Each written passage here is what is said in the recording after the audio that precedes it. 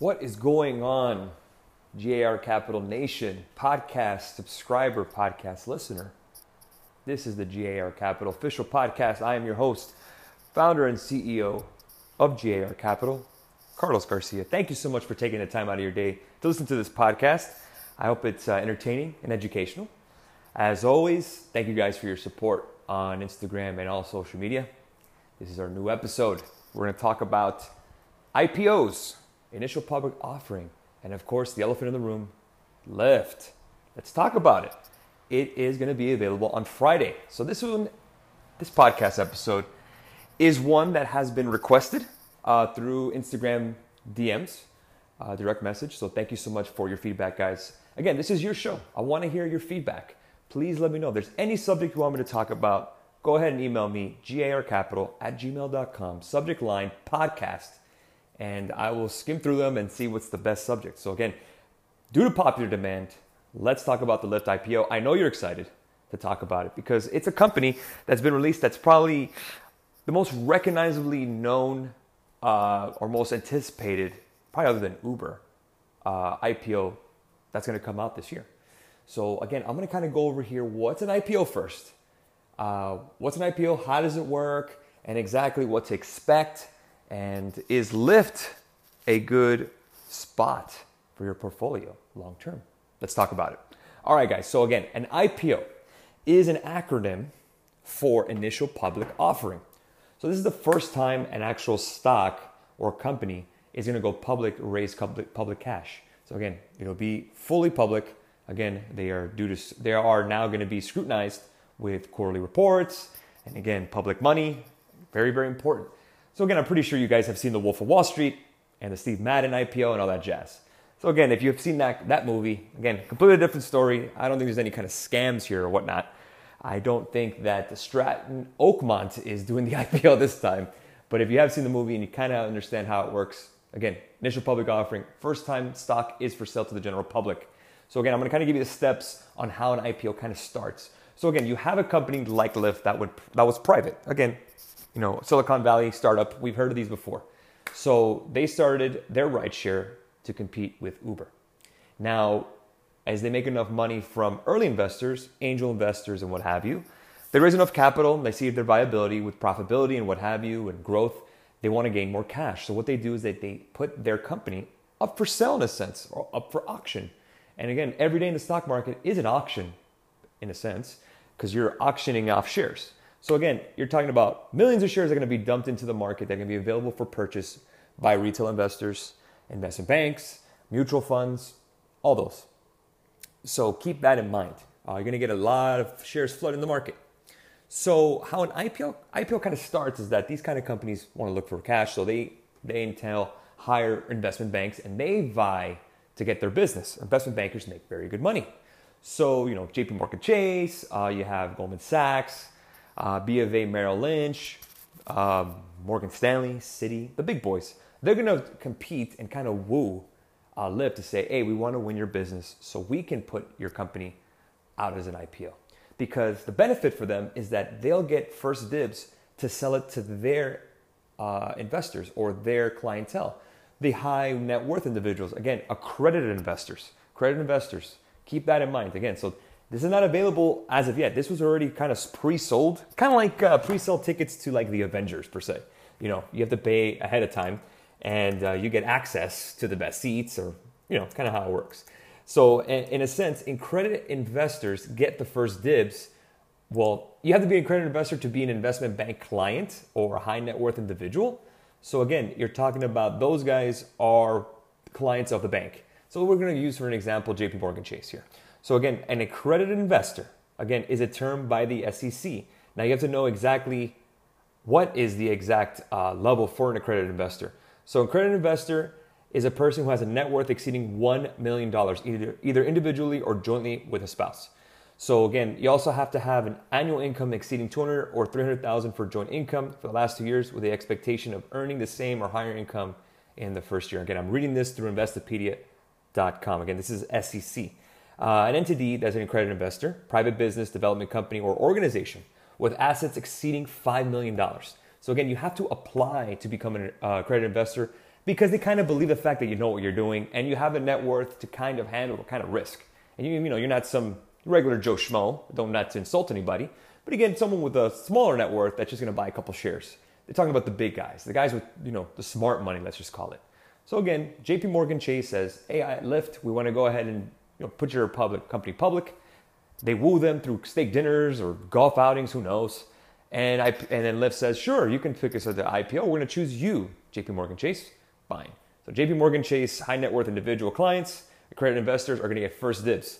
So what they do is that they do something called a roadshow. So they go in presentations and they say, this is why we think LYFT is a great company, and this is what we expect, and this is how much we think it's worth. Do you want to buy in? They raise enough capital ahead of time, and they put their target price on their IPO based on shares outstanding and future growth, P&E, which is price and earnings. Again, those earnings are not available as yet, in a sense. They don't have to release that information until it's public and they file their quarterly reports, which is still a federal law if you're a public company. So again, let's say you are the accredited investor, you bought some shares ahead of time. That's the benefit of being a high net worth individual or accredited investor, to buy these stocks or buy these kind of IPOs ahead of time. So according to the Wall Street Journal today, they had a release, we posted on Instagram, that the shares are above the targeted range of 62 to 68 in the IPO. So that's a really good sign, because you're starting to get in some demand. A lot of people want to get in on this IPO. It should be the hottest IPO this year. We just had Levi's jeans come on an IPO, I believe, last week. Again, we have a lot more coming. We have Pinterest, we have Uber, we have WeWork, all those guys. And then you also have Airbnb. So with that being said, a lot of IPOs are coming in. So a lot of new money, or you have to sell some stock in order to buy these stocks. So again, I'm going to kind of give you a breakdown on what I think of this IPO. So again, if there's one thing I do like when I take a look at investments or companies, I'm looking at this as a company, is that are they a disruptor? Are they changing something? So let's kind of give ourselves a little bit of a little bit of perspective here.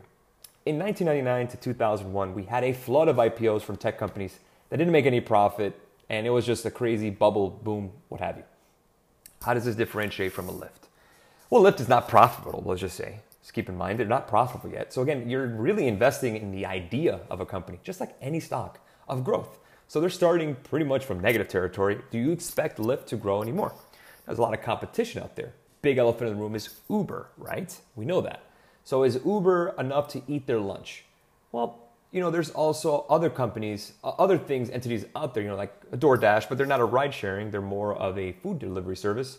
You also have Postmates and all those guys. So let's kind of put those on the side. The food delivery is not an issue for LYFT. They don't do food delivery that I know of.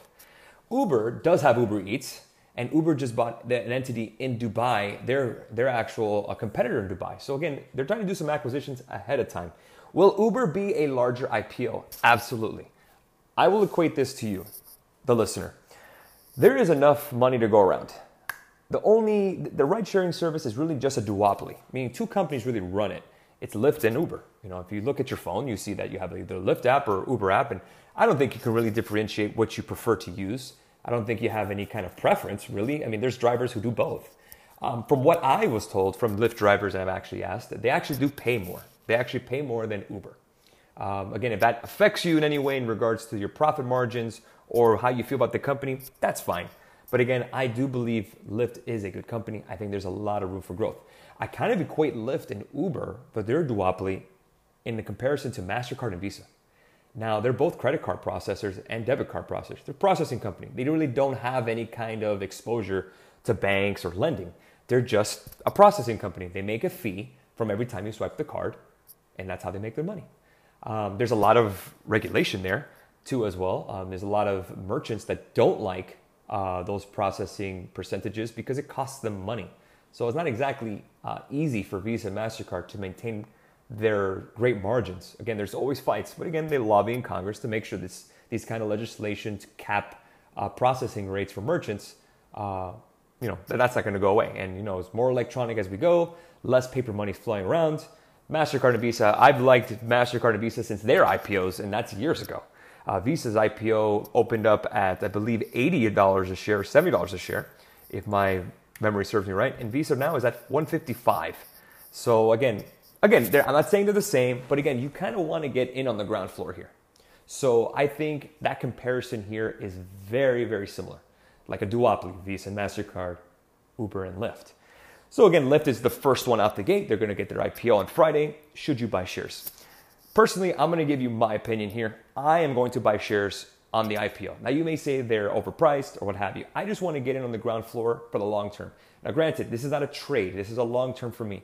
I have some extra cash that I can put to work that I'm never going to touch for years. I'm not going to touch this. If this is your emergency fund or vacation fund or anything like that, college fund, something that you may need in the immediate future, absolutely not. Do not invest in it. Absolutely not. This should be money that you don't need. You don't need to use right away. I don't want you borrowing money to buy this IPO. Absolutely out of the question. Don't use margin. Don't do anything crazy. Come on, guys. Be smarter than that.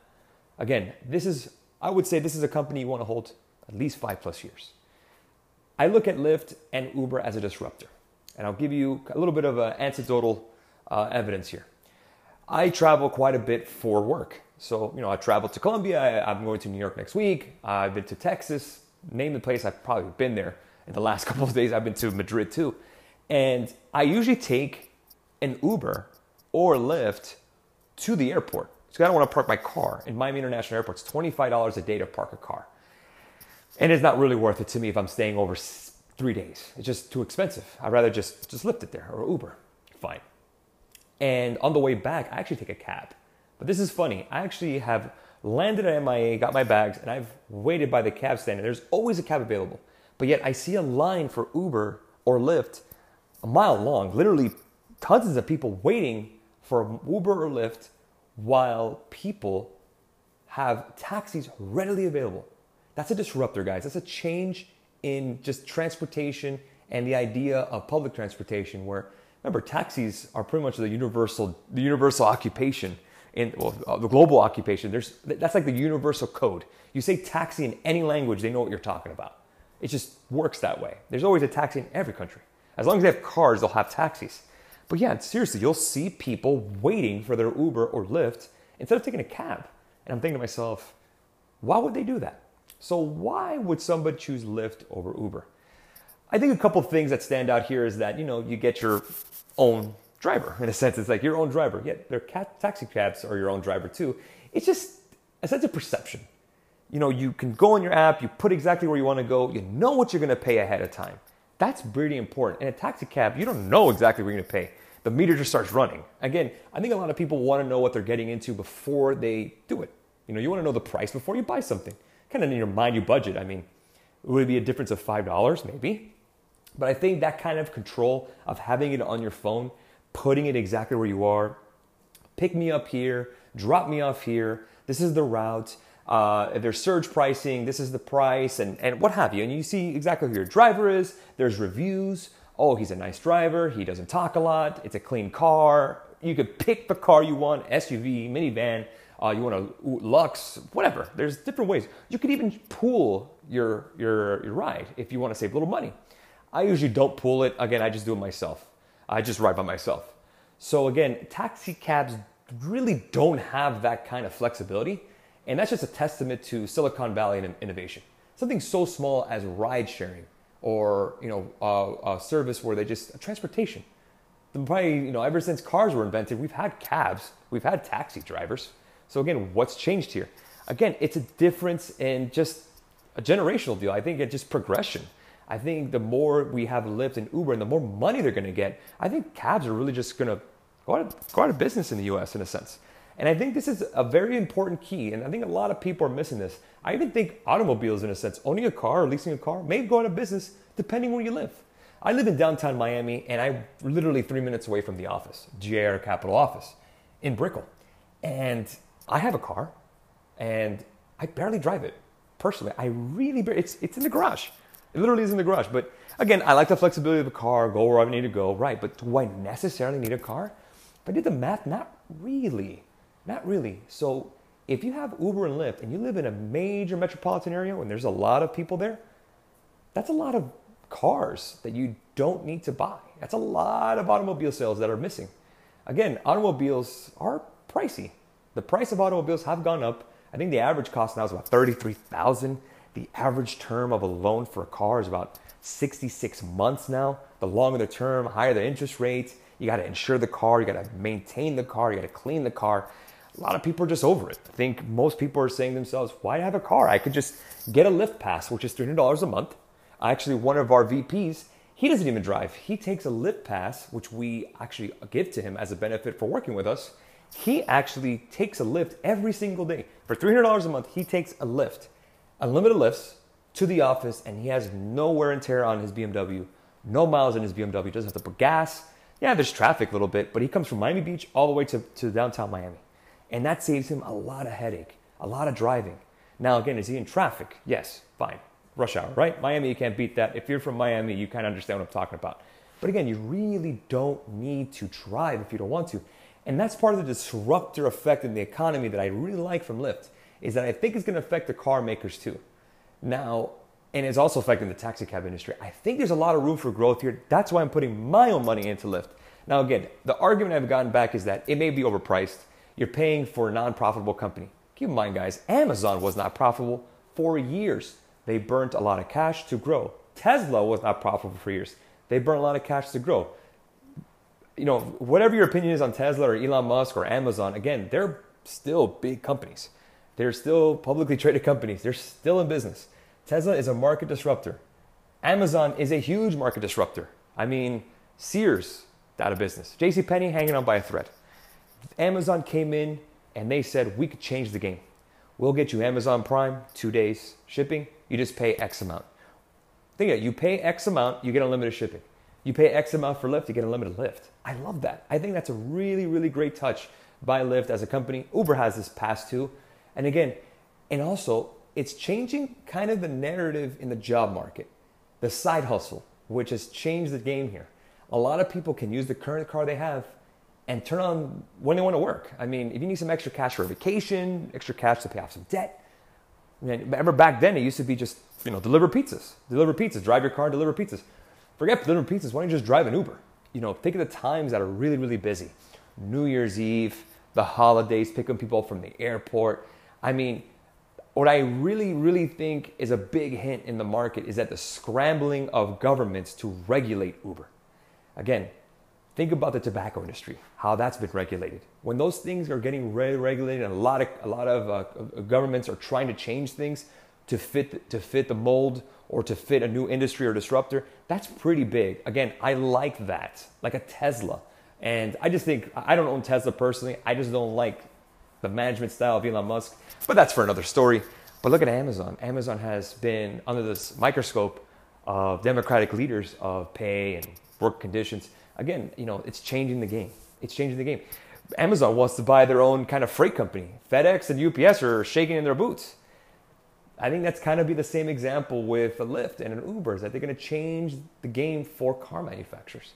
And usually in recessionary periods, car manufacturers take a big hit. Not everyone's buying cars.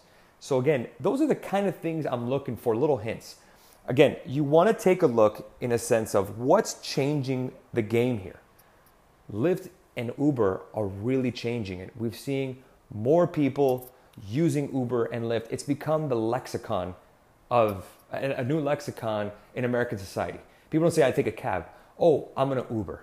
I like that. I think when companies say, you kind of equate a certain product or some kind of new deal to a name of a brand, I think branding is very key. For example, Starbucks. You think Starbucks, you think coffee. We think soda, you say Coke. No one goes somewhere and says, I want to get a Pepsi. They say, I want to get a Coke. When you say, you want to get a coffee, what do they think? Starbucks. That's the key. Oh, I'm gonna go on Amazon and buy it. Just say Amazon. Remember, Amazon used to just be a jungle or a river. Now it's a freaking online store. So that's something I like. People say, I'm just going to Lyft to your house. Oh, I'm just going to Uber to your house. That's huge to me.